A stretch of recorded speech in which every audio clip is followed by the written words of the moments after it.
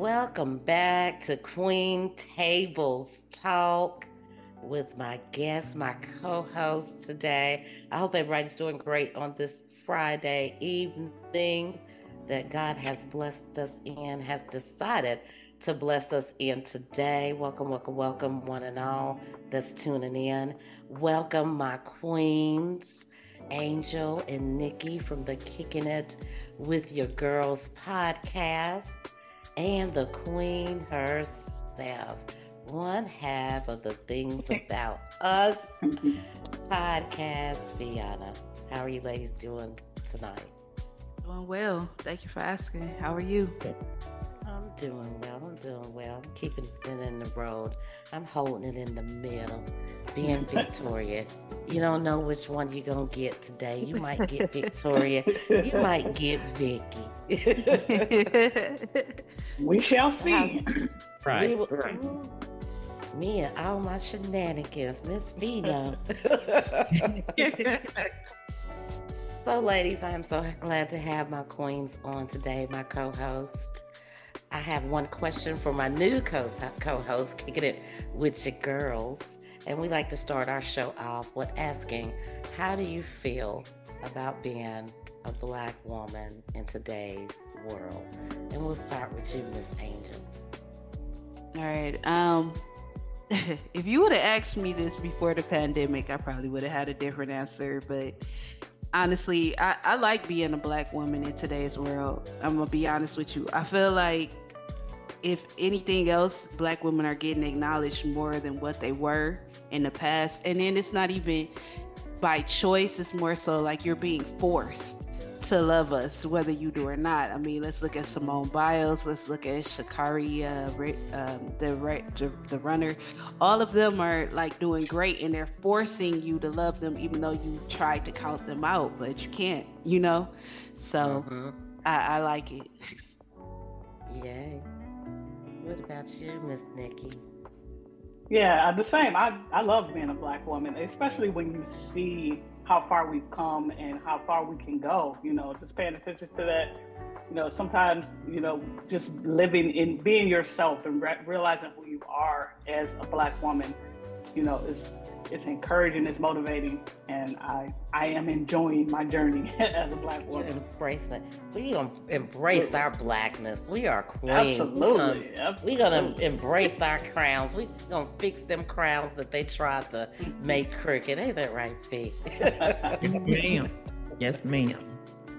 So I had a whole lot of thoughts. I didn't know which way I wanted to go with today's episode, but then I got to thinking, because I'm over the 50 line, and I said, you know what? Healthcare, going to the doctor and paying them co-pays is an extra bill the older that you get.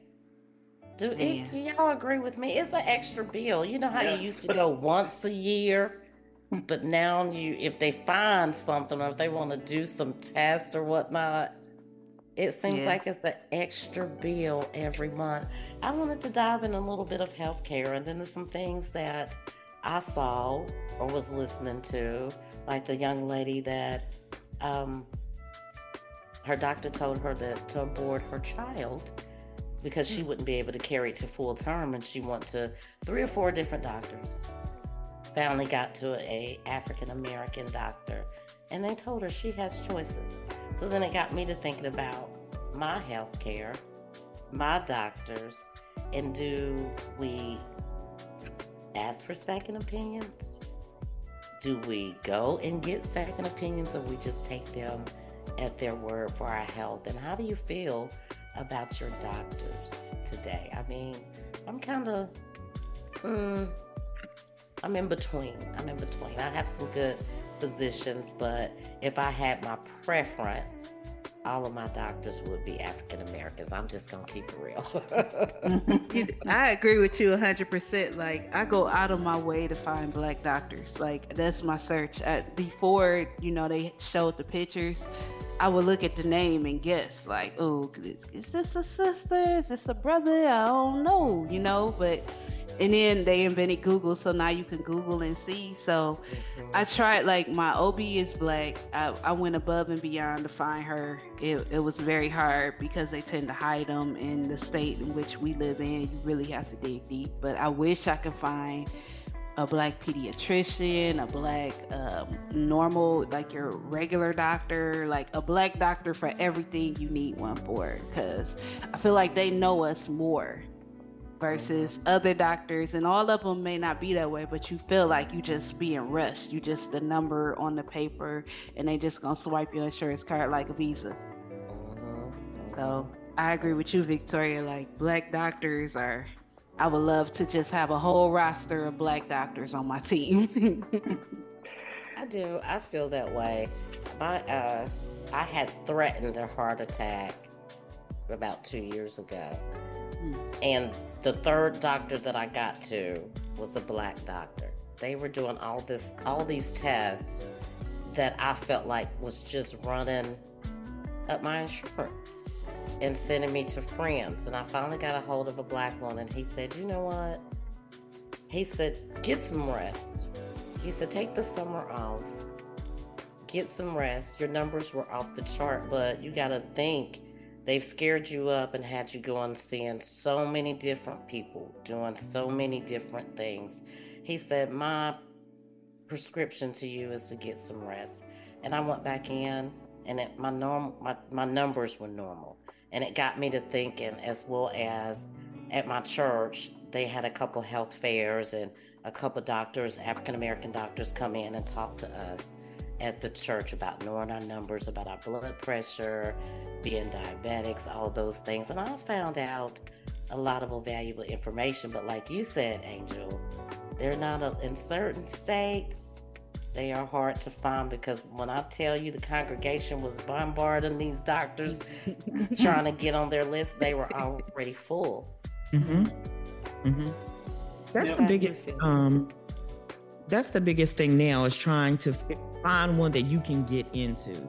And I know here, after the pandemic, it just became almost impossible to get an African-American doctor. I will tell you my experience. In the past, I have had bad experience with male doctors, and me being a female. And it started with my primary care physician, way back when I had first got married the first time, fairly young. I have PCOS, polycystic ovarian syndrome. I didn't know at the time. I just know at the age of 15, I started having irregular periods. That was just a thing for me.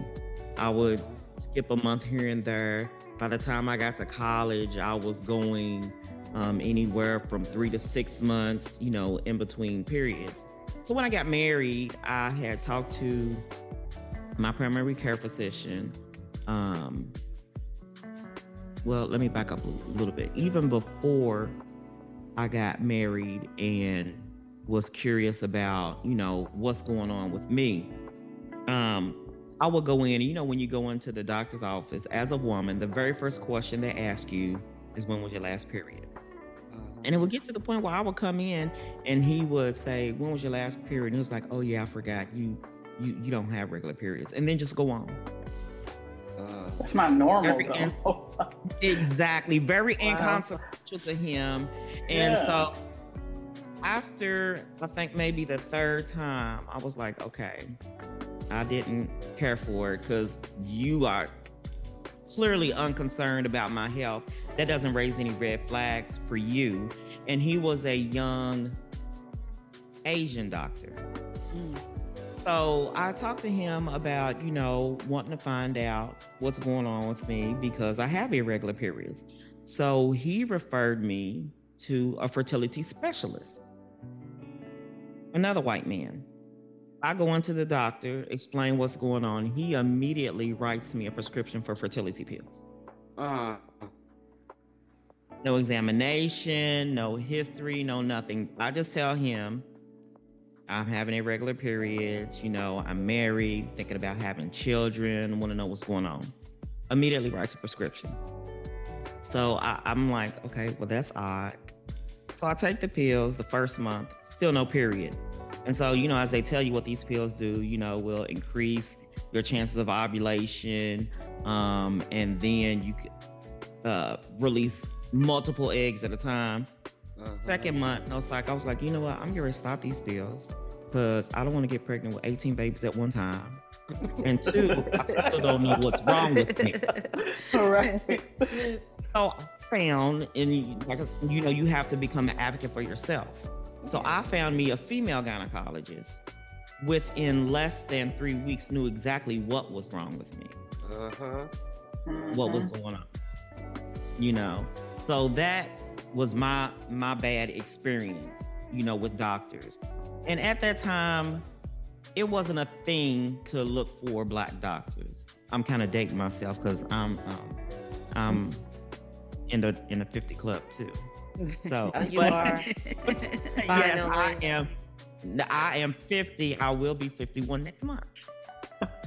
We talked about it on our last Queen's Talk. I can't wait to have you all over my social media representing. But yeah, so that was my first experience, bad experience medical wise with doctors, not paying attention, not really caring about your health or what's going on. And like I said, for me at the time, it was having a male doctor versus female doctors. Yeah, I'm a firm believer in asking questions and knowing what's going on with me. Like, I have no problem asking you, why are you saying this? What do you subscribe? Why would I take this? Why would I need this? Because I had experience and I have medical conditions, so I need to know exactly what are you talking, making sure that, like, I go to the doctor with my mom because she won't ask questions, but I will. So she was like, I need you to go with me, and no problem, because I got questions. Why are you doing this test? What is this for? What is this going to do?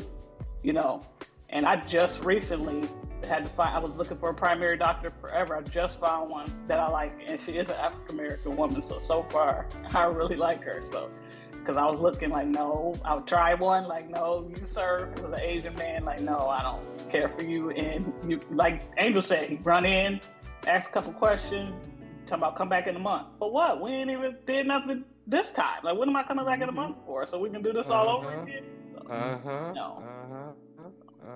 Yeah. I think it's a Southern thing, Fee. To Fee's point, I had a male OBGYN. I was young. I had a male OBGYN. My mother had just took me because I guess he was my pediatrician. That's back where your doctor could be everything. You didn't have to go to 50 different doctors. You went to one doctor. So when I got old enough, I felt uncomfortable going to a male because I'm like, we don't have the same parts. So I don't feel like your studying is going to equip you mentally to handle what I got going on. I mean, because you don't have it. So I understand you feel like 100% my OBGYN had to be a woman. And then once time started changing and you start noticing like, oh, okay, Black people are moving around in this medical industry. Let me find a Black OB. So, yeah, I agree. I think it's a wonder thing. I think as time has marched on from my youth, we're getting involved in a lot more things as Black women and Black men. Lawyers, doctors, politicians. We're getting involved. So I like that part about being a Black woman and being able to get out there and roar. But I feel the same way that you do, Fee. Like I said, I don't know if it's a Southern thing or not. The Black doctors here are far in between, and they want to hurry up and write you a prescription for something without even checking you. And that was my encounter. One of my family members and my mother got misdiagnosed as diabetics, and they immediately put them on insulin, only to find out later on for my mom, she was never supposed to be on insulin. By the time we found out, it had affected her kidneys down to 2%. Yeah. That's crazy. So it's, I guess it's the luck of the draw, but it got me to thinking about how I felt and how I want to really search for African American doctors. Not saying that, everybody's not a great fit. And I'm not saying that any other culture isn't, but I guess I'm saying I'll be happier, more comfortable with somebody that looked like me. And I'll tell you what's so ironic about the situation with me. So I'm immediately looking for another, primary care physician after going through this fiasco with my original primary care and then the fertility doctor. And like I said, of course, at that time, African American doctors here were few and far between. And I ended up finding a doctor. It was another male, and I was like, oh Lord. So I went to the appointment, my initial appointment, and I scheduled an appointment just to meet him so he could go over my files and everything. So I'm in the waiting room, and in comes this very senior white male. And in my head, I'm thinking, oh my God, what have I done? Here I go again. He looks like he has one foot out of the door, whether it's going to be retirement or bright light, whichever. But unbeknownst to me, he was the best doctor I've had because his bedside manner was immaculate. And I could tell that every time I came in, he had already studied my chart for that day. You could tell he comes in and prepares for the patients he's going to have. Because every day every time I would go and he would walk in that examination room, he would go over my complete history. And, it might be 5 or 10 minutes. He'd be like, oh yeah, so this. And he'd run it all down. And then he'd be ready. Okay, so what are we here for today? And I absolutely loved him. And then, of course, it wasn't very long, maybe a couple of years, and he decided he was ready to retire. That's usually how it goes when you find one. Yep. And like my OBGYN, she's not African American, she's white, but like I said, having that female. And so I've been with her since before I had kids. And my daughter is 20, she'll be 21 in March, and she's still my OBGYN. I love her. She's, I think it's awesome. I think it's also like finding a doctor that's a doctor that's actually trying to make sure that you are okay. Race may not play a part, like race would be beneficial, but I'm sure you may have a black doctor that rushes you in and out, write you a script, don't listen. I think it's just more so with other races. But if you happen to find a doctor that comes in and, like you said, know what's going on with you and could sit there and talk to you, and because a lot of doctors don't do that. Like my primary care physician, the first day I saw him, he did that. And I was like, oh, I was about to trade you in for real. We are not the same race. I didn't think this is going to work out, I'm like, but then we start sitting there talking, and we was talking about regular life stuff, and he asked me my concerns and how I felt and things I wanted. I was like, okay, I can keep you on the roster. But, I think you kind of know based on how they treat you. So if you come in and you like, oh, my arm hurt. Okay, well, let me give you this prescription for some Vicodin and oxycodone. And then you sitting there like, what? And I mean, it just hurt today. You don't want to check it out. So, right. You don't want no images? I can't, something. Right. Something. Yeah. Just take this and go. I can get over the counter. I know, right? And then, like you say, always come back in a couple of weeks so we can, see how the situation. I know. Yeah. And the thing is, like you're that right. situation is a new bill. That's exactly what it is. That's exactly what it is. Yep. But very true. Truth be told, energies don't lie. Like you say, when you get that feel, if they're there for the money or if this is their profession. Now, don't get me wrong. Some of them want that money, and I respect it. But do you still have passion and compassion, for your job? Right. You have a job to perform in order to get the money. It's not meant for you to take 50 patients, halfway listen to them, and then just say, okay, we'll see you in 2 weeks and we'll get another check. You know what I'm saying? Like you're a doctor. It's an oath that they take. And some of them adhere to it and some of them don't. Yeah, you definitely have to be your own advocate in that case. Like, and when you are uncomfortable, you got to be out, because I will not. Like, you're not go. You walk in and you ain't got no questions. You just walk in, walk out. No, I'm not gonna continue to give you my money, and we haven't had a conversation, or we're not getting anywhere, or I'm gonna continue coming here and nothing has changed. Nothing has gotten better. You know, we're dealing with the same issue when I first came in. Like, I'll find somebody until I'm comfortable. And to all your point, that was great. You know, and I certainly don't have a black doctor other than my heart specialist. And I loved my OBGYN. I recently had to change. And no disrespect to any of the other cultures out there, or races. Like you said, Fee, the things about us it's the thing about us. So in doing the Queen's Table Talk, sometimes I want to talk to people that look just like me. So this is not a dig at any other race, just to put that out there. But sometimes you do want to see someone that looks like you, that we go through different struggles in life than other races. I mean, we all have our different stories.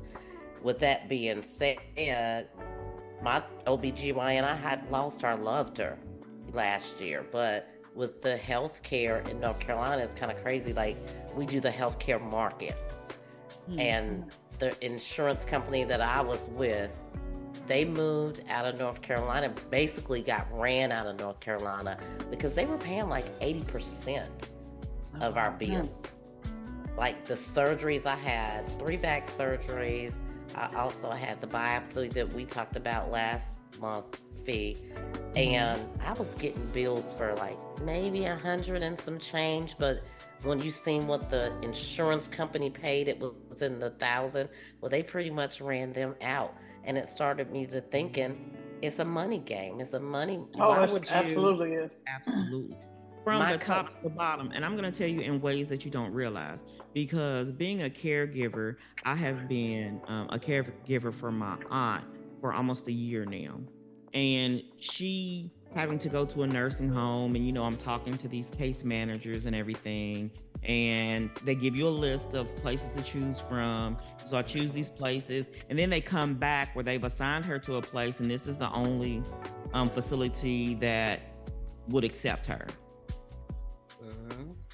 Come to find out, one of the nurses she ended up having at this facility is somebody that I know personally. And then I just so happened to run into her at a friend's birthday gathering a couple weeks ago. And I was like, hey, I told my aunt that I saw you. She's so excited. And she let me know basically that they even get paid for referrals. So saying that this is the only place that would accept her, they're getting kickbacks off of all this. Yep. You know, and it's front. And who would expect? You know, I get it with doctors saying prescribing you medications because the reps come in and, you know, you get this and that.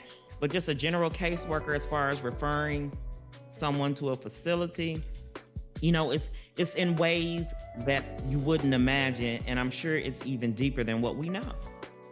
Oh, absolutely. I played that whole thing with my mom for years, me and my sister, and the references, and even with them taking her whole Social Security check, and we would have her in the top of the line nursing home, and then they'll go, oh, we can't accommodate her needs here. She's not self-sufficient enough.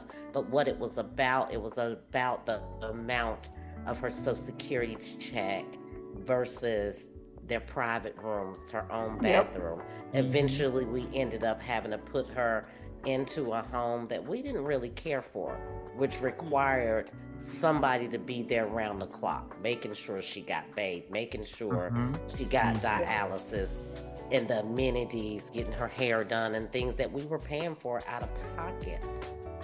So I feel like it is a money game. Oh, absolutely. A lot of it. Absolutely. I feel like it has become one. The moment that they said, yo, one doctor can't treat you for everything, is the moment they realize well, we can force these doctors to specialize in a specific thing. So if we force them when they're going through school to specialize in OBGYN or psychiatry or whatever field we force them to go into, then we can make more money, because now it's not you going to see a regular doctor, it's you're going to see a specialist, so now we can add more dollars to that amount, which is Not crazy. Think about when you specialize, the amount of extra time that you have to spend in school. So that's why I say it's from the top to the bottom and all the way in between. Absolutely. A pyramid, scheme. That's exactly what it is, a pyramid scheme. And it is. And because even if you talk to people in the medical field, when they run your insurance, they charge you for all kind of things. Have you ever been in a hospital and then look at the bill? If you look at the bill, they charge you for anything, even things like, I was in the hospital and I take regular medicine. I had my medicine, but I can't take my own medicine. They have to give it to you so that they can charge you for the medicine that you already have. It's all a game. They charge you for everything, aspirin, alcohol. You ask for anything in there, whether you ask for it or not. If they bring it to you, they charge you and your insurance company for that. We're talking about you're paying $7 per aspirin. Absolutely. Oh yeah. Don't just look at what they're charging you for. Look at how much they're charging you. And God forbid you go in. I went on a weekend, so you see one doctor one night. I stayed overnight, 25 hours in the hospital.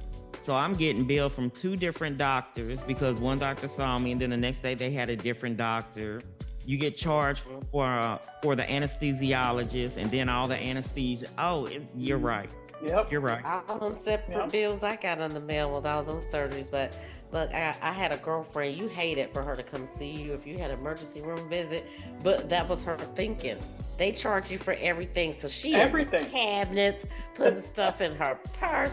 I'm like, somebody paid for this. Somebody, look, they gonna walk us up out of here and have us in handcuffs. But I understood the thinking. I mean, joking, they charge you for absolutely everything. It's like they charge you for the air you breathe. Don't breathe too loud. So when they start scanning something, please know that they have charged your account. We need to scan your bracelet. We need to, So they charge you for I was in the hospital one time, and my insurance, they paid 70% if you wasn't admitted, and once you were admitted, they paid 90%. I was in there for almost 2 days, and they said I was never admitted because they had a specialized area for emergencies. So it wasn't upstairs, basically. You didn't go upstairs, so you're not technically admitted. That was a scam. That was a scam. Yes, it was a scam. I feel like if you're somewhere for 24 hours, you should have been admitted. If you were there over... I can't go home. If you tell me I cannot go, I am for hospitals. If you tell me I cannot leave, I'm admitted. What are we talking about at this point? Yeah. I looked at my bill one time. I think it was probably after I had my sons, because before then I really didn't pay attention. And I'm like, they're like, oh, do you want some more juice? I'm like, yeah, bring all the juice. Bring all the, bring everything. I looked at the bill. I'm like, what the heck? And I told my husband, I was like, we about to get so much juice to go. Let me let you know that right now. If you charging me this much, I'm getting all of this juice to go. It's crazy. It's insane. The things they charge you for. Like if you came in there with your own Q-tips and your own cotton balls and your own alcohol, they won't let you use it. They won't let you use it. But see, my thought process would be like, look, I'm bringing this, so you use this. Because you can't charge me for that. They probably gonna charge you for your own stuff. Right.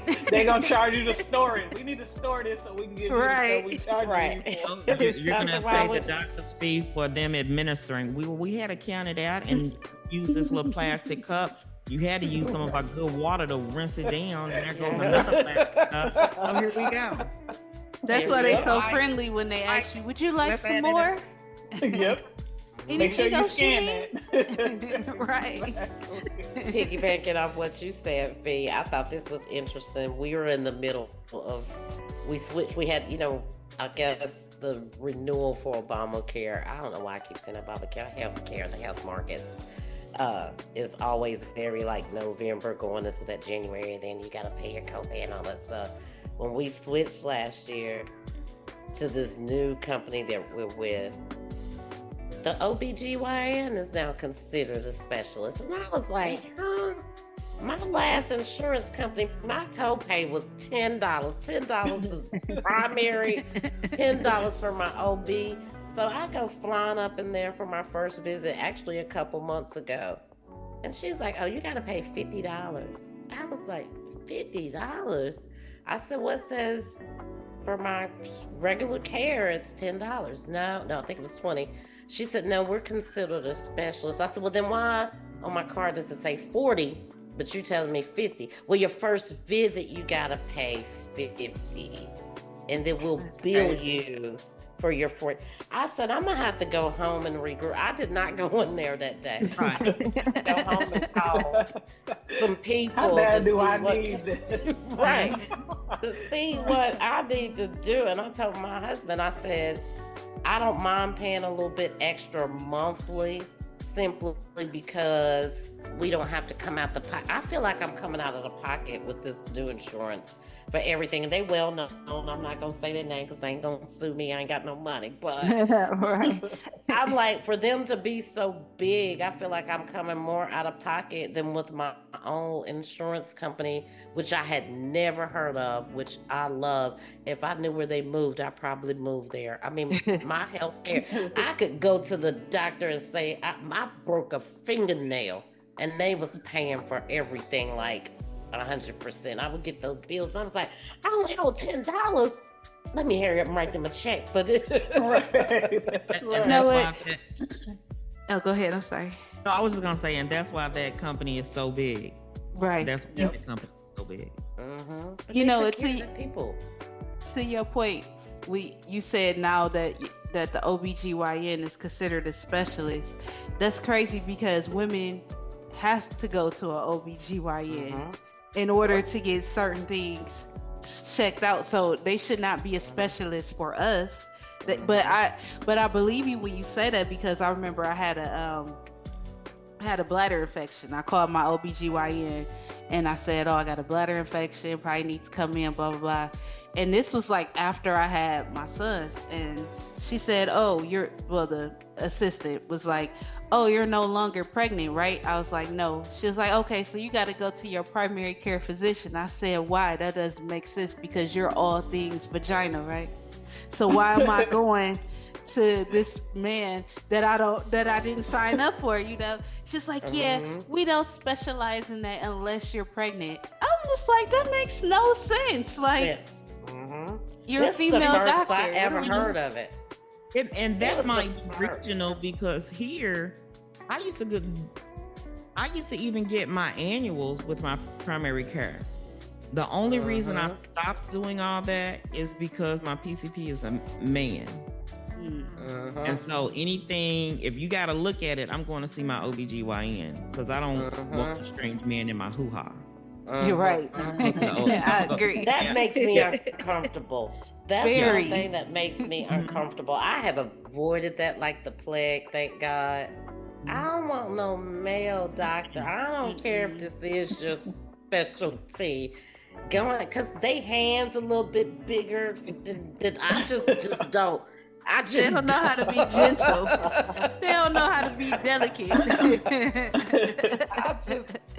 that just ain't for me. That ain't for the kids. So I prefer female. But then on the flip side of that, I done ran into some females that was snooty. Like I was just talking to my sister, and she's been switching her diabetic doctor. I don't know what they call them, but she's a diabetic, and she's been switching, and she happened to get a doctor that she didn't care for that looked like us, that was a little bit too snooty. And I Yeah, said, it's you know, I possible. guess it happens in all races. Walks It of life, really does. yeah.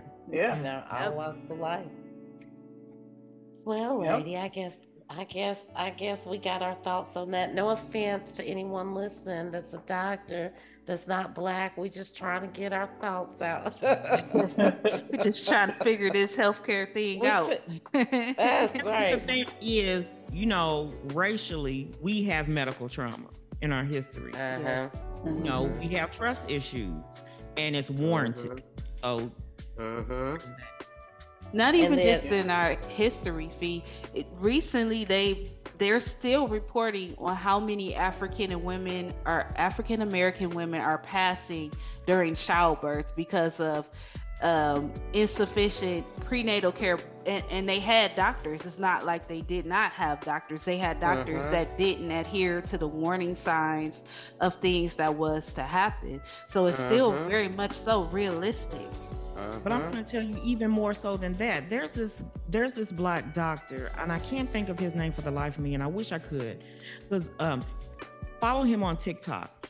And he started as a resident, and he used to just talk about the disparities between African Americans and others when it comes to medical treatment, diagnoses, and everything.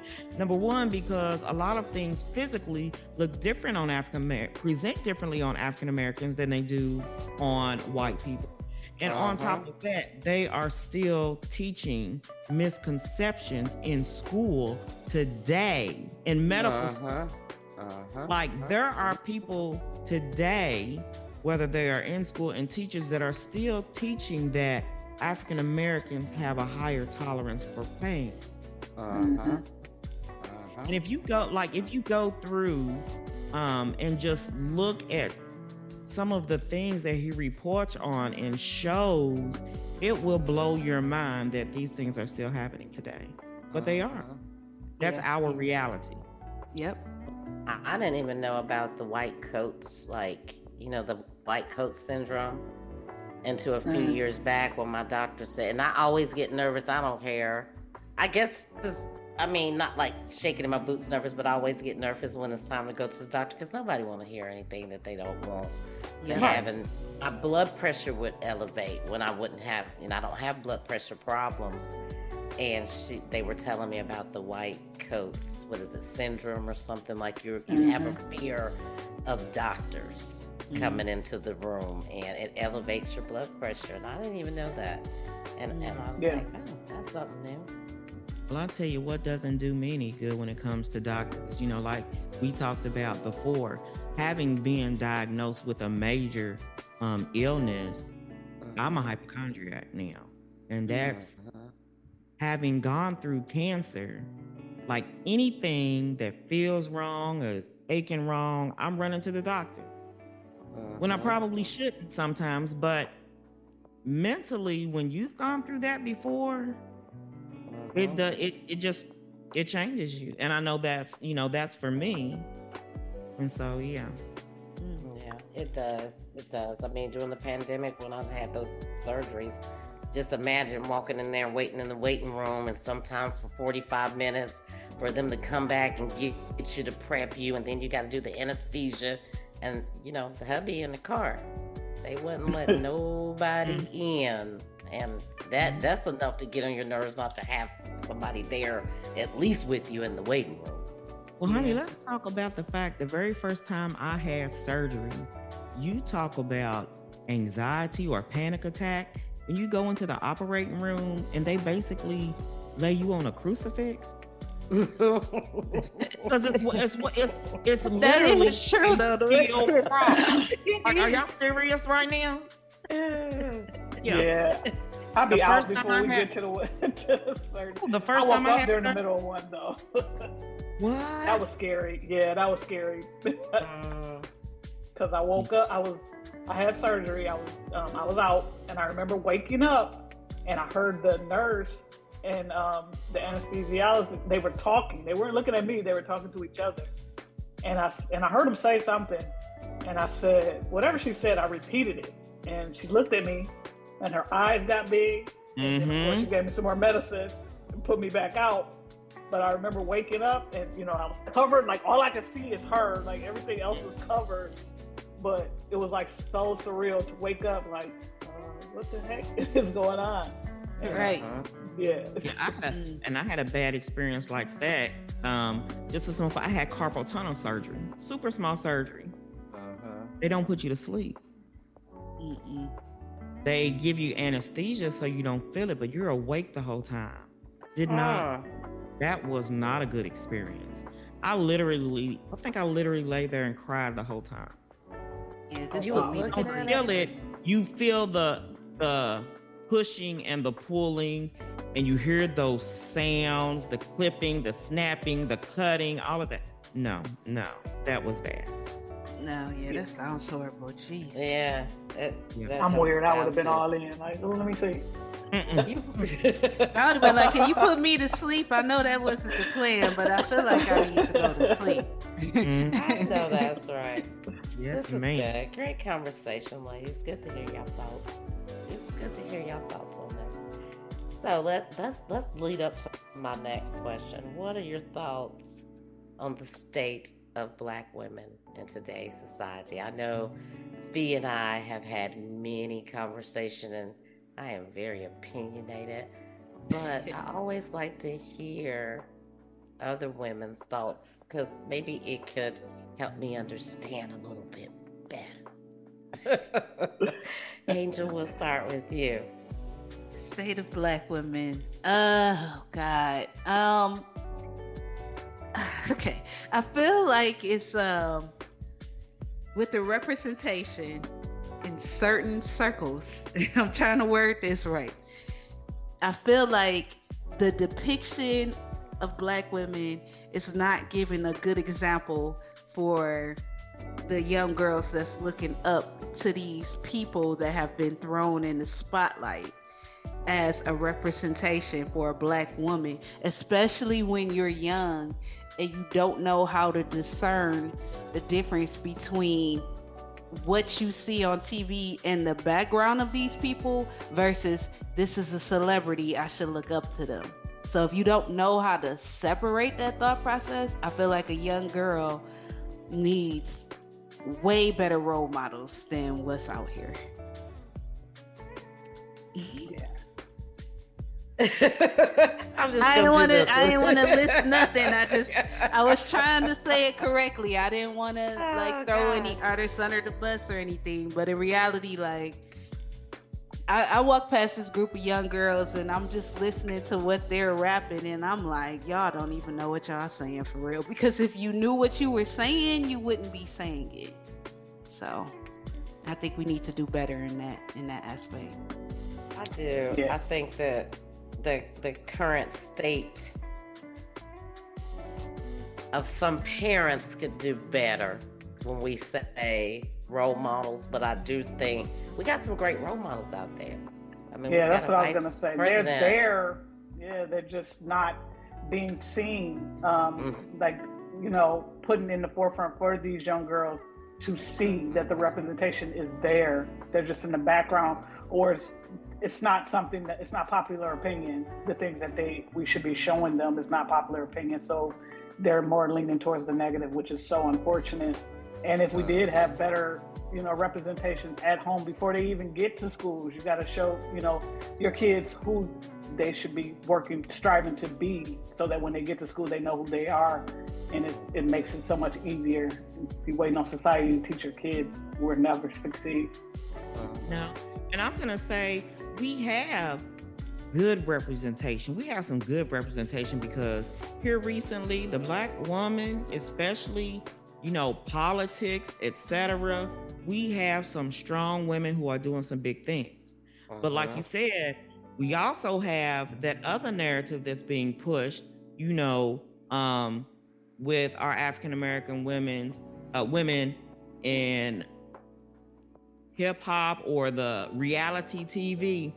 The problem is the young generation, they are not, and I'm speaking generally, our younger generation, they're not watching the news to see what's going on, with our world. They're focused on social media and entertainment.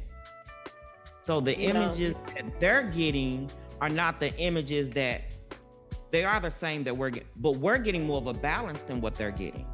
Yeah. I think I saw more positive images via social media and in my surroundings when Michelle Obama and Barack was in the White House. We actually, as people, was representing our culture because we didn't want it their legacy to be tainted. I feel like we were a little bit more mindful of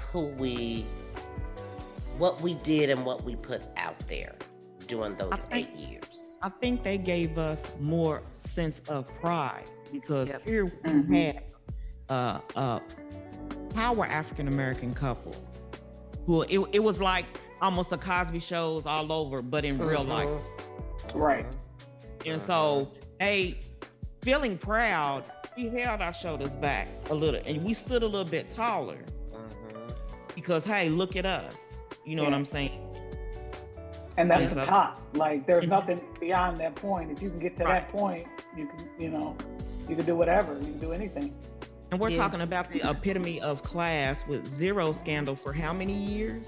And they tried, honey. They tried. They was looking. They was trying to make it up. Yes, ma'am. Yes, ma'am. And they could find nothing. They couldn't, and it hurt them so bad. I feel like, you know what? I feel like at home, I feel like if you have a parent in the house that's actually raising your children, then they're gonna know about all of the things that's hidden behind the things you have to dig for in social media. But if you don't have a parent at home raising, then their only thing to look at is what's in the forefront of social media. And unfortunately, what's in the forefront, because we had 8 years of excellence being in the forefront, so you saw more positive things, more positive Black people doing things, Black women succeeding here and there. But now after those 8 years, it's like, okay, no, we want you to look at this narrative, so we're going to push this narrative in the front. So I want you to scroll through all this dysfunction and pretend as if this is the reality of the Black woman, because that way we could keep you from striving to be better in this background social media that you have to dig for to find.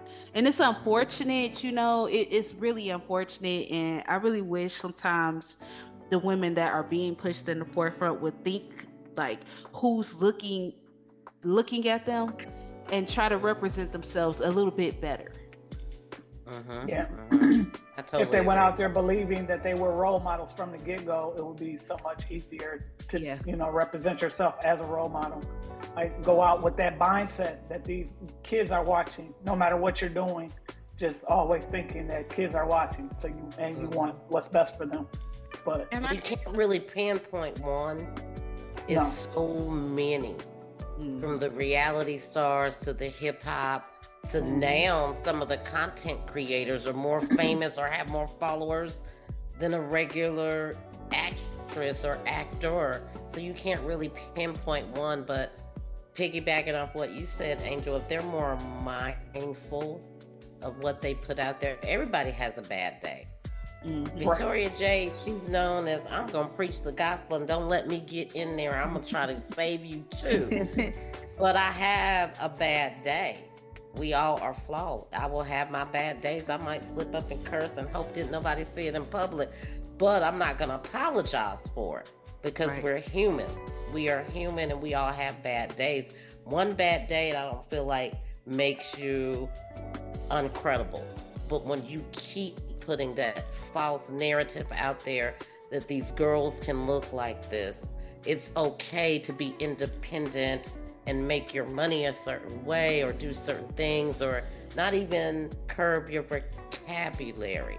We were not meant to be men, so vulgarness coming from us, and this is what our young ladies are looking up to, and it's the norm. And if you are talking like we are talking now, we're the outsiders. We're the ones that don't fit. We're the ones that don't make any sense to them because all this stuff has become the norm. Taking out the trash. I wish we could just take out some of that stuff. I am fashion by all means. Clothes, hair, nails, lashes. I'm for all that, but be authentic. Be authentic about what you do and how you do it. Everything in moderation. That's just how I feel. Everything in moderation. You can be who you are. I think a lot of us, we take on other people's personalities. I think I was saying when I did the first Queen's Table Talk, coming into 50 has made me, I'm rediscovering myself all over again without kids.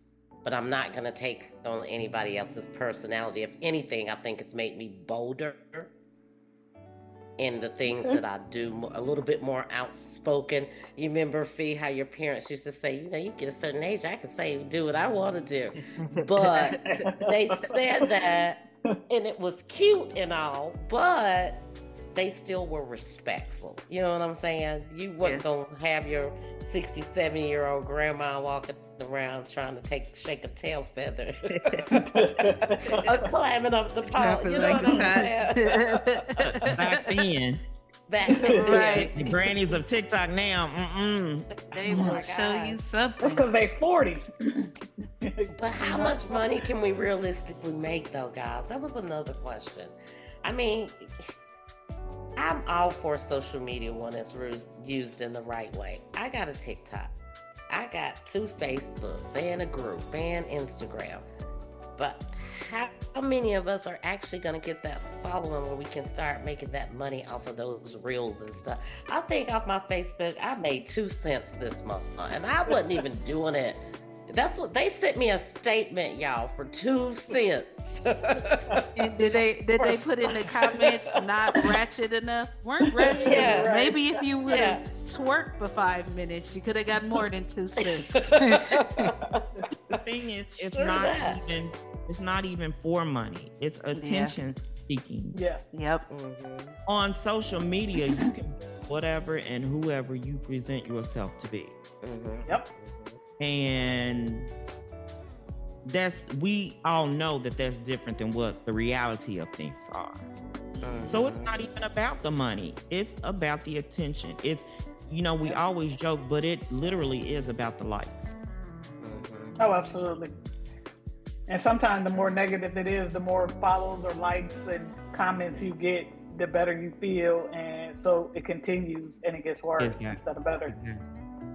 I will say this, though. It seems like it's been more Black couples, like married couples and family representation that's like that than I've seen before since I've been on social media. It seems like you're getting way more of that representations, like fathers in the home, even if the mother and the father are no longer together. You have all these reels with fathers with their children on their own time. You didn't have to force them. So that's actually a positive thing that absolutely is out there. I've seen a lot of that too. That I am very proud of. I'm very proud, especially in our African American community, to see so many single dads stepping up to the plate, and they're showing it through social media. They're showing it through activities in your regular lives that is not on social media platforms. So I'm very proud of that fact. Exactly, especially with the stigma of being associated with Black men as being deadbeats. You know what I'm saying? Right. Forever. Y'all don't even stay home to take care of y'all kids. You know what I'm saying? So to see that narrative turned around, you can only hope and pray that this narrative about this representation turns around at some point. That's one thing about social media. It can't be controlled necessarily by mainstream media, so that the narrative that the media is pushing out to our society about African Americans and about the state of Black family and about Black fathers. If you get on social media, you see the reality of what's going on, because they can't control that, narrative. And so I like that. I agree with what you say, because you can see more of that. It makes a difference too. I'm glad you brought that up, Angel, because I didn't really think about that. But we have seen a lot. I mean, even in my immediate circle, a lot of our men are stepping up to the plate, taking care of the children, when for so long it was flipped. We were the single mothers. I know I had my run at being a single parent, as well as I do see a lot of couples trying a little bit more to stay together. They're actually fighting for those relationships and trying to bring something positive in. Unfortunately, like we said last month, it's a lot of good out there, But a lot, I guess, as I was thinking about that, Fee, the lot of good, that's why it's good. They're not plastered all over social media, so we don't get to see the good stuff. Most of social media is tainted by all the bad behavior, wanting to put on a persona of something or someone that you're not. So it's out there. I wish we could shine more light on it, but you know, as my girl would say, Sarah Jakes Roberts, that's my girl, y'all. One can chase Okay. 1,000, 10 can chase 10,000. If we all get together like what we're doing now, maybe it'll impact lives. Yeah. Well, this has been a great conversation. This has been a great conversation. I got one last question for each individual, you guys, and I'm going to let you go. What do you think that we can do collectively or individually to help with some of these challenges that we face in the Black community? Instead of just, like, I feel like I complain about a lot of stuff. Instead of getting out there rolling up my sleeves, which I have, that has been a part of my bucket list, is getting into the community like this election. I'm going to be out there, whether I'm just registering people. I haven't figured out what I wanted to do, but I want to roll up my sleeves and be out there. Yeah. Well, the number one way is how we carry ourselves. Number one, because regardless of what you say, people are watching what you know, how you present yourself and what you do. Actions speak a lot louder than words. Number two, mentorship. In whatever way that works for you, whether it be you find somebody, or, you know, to take under your wing, you know, to mentor and help mold them, teach them, whether it be through a program, community service. I always say, if you are living your life day to day, just taking care of you, and you are not helping someone in a way that is not beneficial to you. And when I say that, helping someone that has nothing, where you're not getting a kickback, you know, if it's not just a family member, I mean, and we can mentor people in our families that don't have that, but help somebody that doesn't have somebody to mentor. Everybody should be living your life for others in one way or another. And like I said, it doesn't have to be a large scale, whatever fits your life, but find a way to give back. I will always say, I would not be the person I am today had it not been for other people who were reaching back. I have benefited in more ways than one for people who were giving back to the community in one way or another. So how could I, having been a little girl living in the projects, who's now an educator with more than one college degree, not give back in whatever way? So just find some way to donate time to others, to mentor somebody in some way. That's dope, man. You almost I brought love me tears, that. girl. That was real good. Absolutely, yeah. You know, I just think about it. I think about my life and just the opportunities. It didn't have to be me. Yep. Right. It was me, and it had to be me for a reason. I kind I of have to that's acknowledge- what I I'm have going to- through now. Yeah, I Love have to that. acknowledge. What about you, Angel?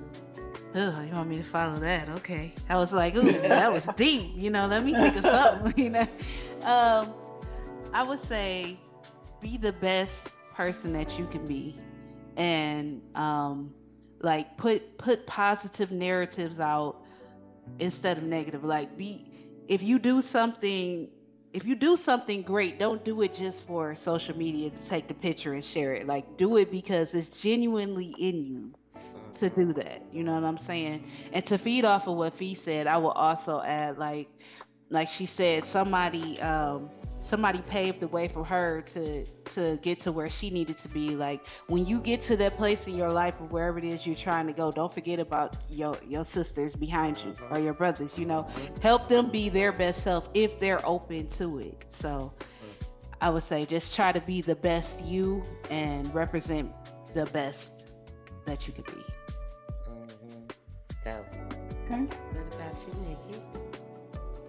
I always believe that you should be intentional with what you're doing. Like if you're doing something, do it for a purpose. Don't just randomly do things. And like we said, a lot of people helped me get to where I am. Like I could have went a whole different direction based on where I come from. So I like that, giving back to the community and helping people, you know, like you were helped, because there's so many people that could use support. Or even if you feel like you don't have anything to give, there's always something that you can do for others that you may think is nothing, which would mean be the world to them. So be intentional with what you're doing and give back to the people around you and near you. Dope. I guess for me is my new journey, you know, turning my life back over to Christ, looking at the young generation. And I used to be that girl without the social media, without the attention grabber, but I always wanted attention, but in a whole different way. In the 80s and 90s, it was different. We carried pagers and stood by the phone booth. We didn't have all these things to contend with. And when I see the younger girls, not that I didn't have family, I had a wonderful family support, come from a very wonderful family. I wanted to be the oddball out. I wanted to be the black sheep and do what everybody else was doing. And now that I look at my life, I want to be the one to say to that young lady or young man, I used to be you. And it's not that great when you get to be a certain age. It is not that wonderful. Those people that you are mimicking, they will leave you high and dry and leave you holding the bag if you get in trouble. Or they'll be the first one to talk about you behind your back. And when you get to be my age, they're going to act like they don't even know you. So be yourself. Be the best that you can be. And if you have a family as wonderful as mine that tried to pour into me, embrace that. Embrace that. I thank God that they never gave up on me. And when I was ready to change, they embraced who I was as a young lady and helped me get to the path that I am now. So it breaks my heart to see a lot of the dysfunction that we see out here on the social media pages. But I love me some me. I love taking pictures and all that stuff. I love me some me. And it's okay to love yourself more than loving the outside world, I would say. Yeah. Almost mandatory. Yes. Absolutely. It is almost mandatory. Well, ladies, kicking it with your girls. Thank you so much for taking some time out of your schedule, queens, to come and chop it up with my girl, me and Fee. Where can we Thank you find for you allowing guys? us to join you. You're welcome. You're welcome. You're always welcome back. Where can we find you guys? Give us all your socials and not just social security, not just social See, it's so many different platforms, you know, so we just keep it simple. You can go to kickingitwithyourgirls.com and find all of our social media and everything over there.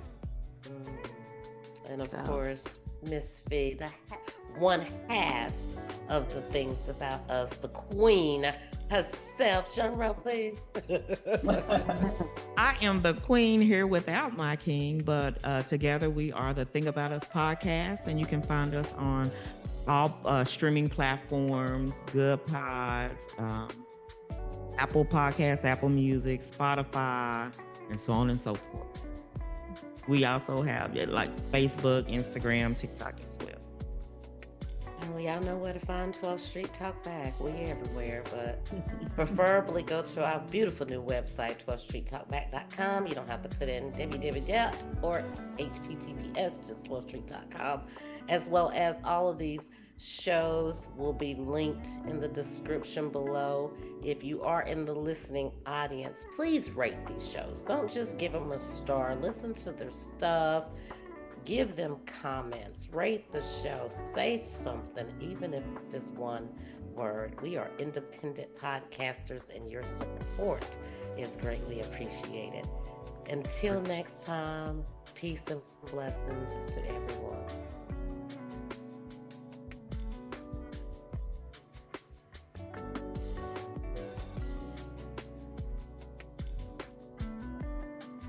I'm trying, y'all.